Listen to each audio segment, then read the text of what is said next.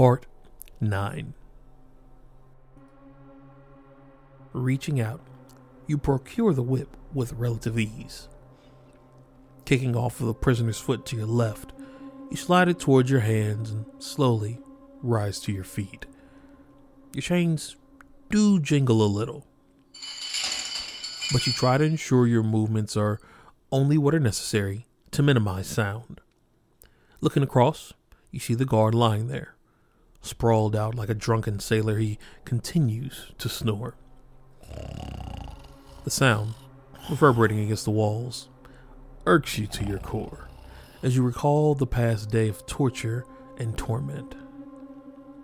Now was the time for revenge. Uncoiling the whip, you rotate it in your hands. It's been a while since you've used one of these, especially in combat.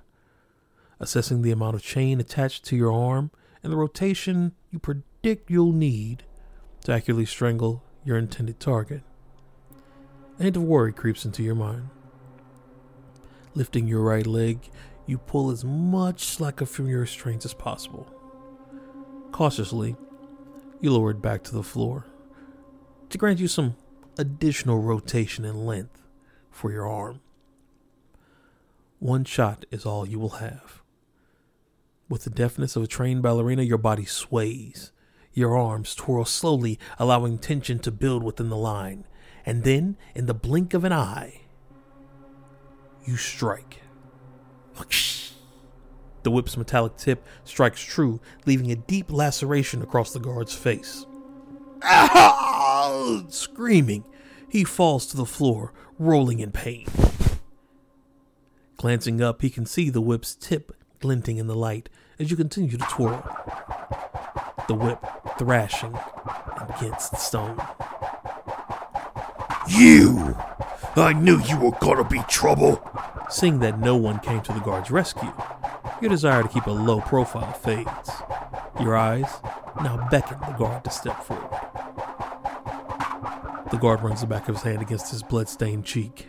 Oh, you're going to pay for this, you little... Charging forward, arms wide open to block and grapple you against the wall.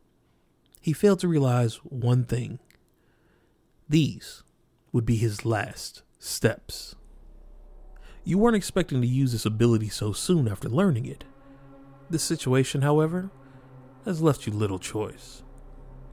Taking one final breath, you hold it in. Your eyes crackle with a brilliant magenta, time itself now at your disposal. Your arms continue to twirl faster and faster, the whip cracking over and over. Gash upon gash, you cleave flesh from his face and hands. Carving wounds deep into his bones, you continue to lash out over and over. Until with one final flick of your wrist, the whip wraps around his throat. You pull as hard as you can, and as you release your breath, you step to the side. Time, which had once stood still, fast forwards. From his perspective, his death was instant.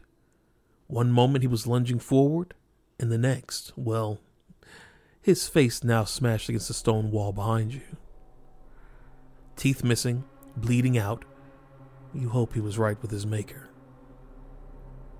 You reach to relieve him of his keys, his form crumpled from the intense shock of instant asphyxiation and pain.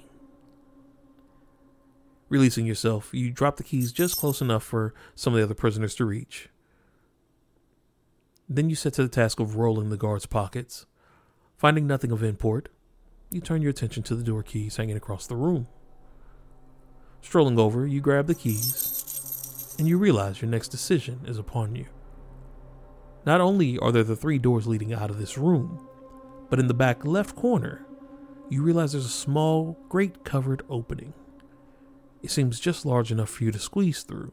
However, you have no idea where it may lead. Gazing at the other 3, you realize you don't know where those doors will lead either. So the choice is yours. If you choose door 1 on the left wall, go to part 13. If you choose door 2, the center main used wall by the guards. Go to part 14. If you choose door 3 against the right wall, go to part 15. And if you choose the graded opening in the back of the room, go to part 16.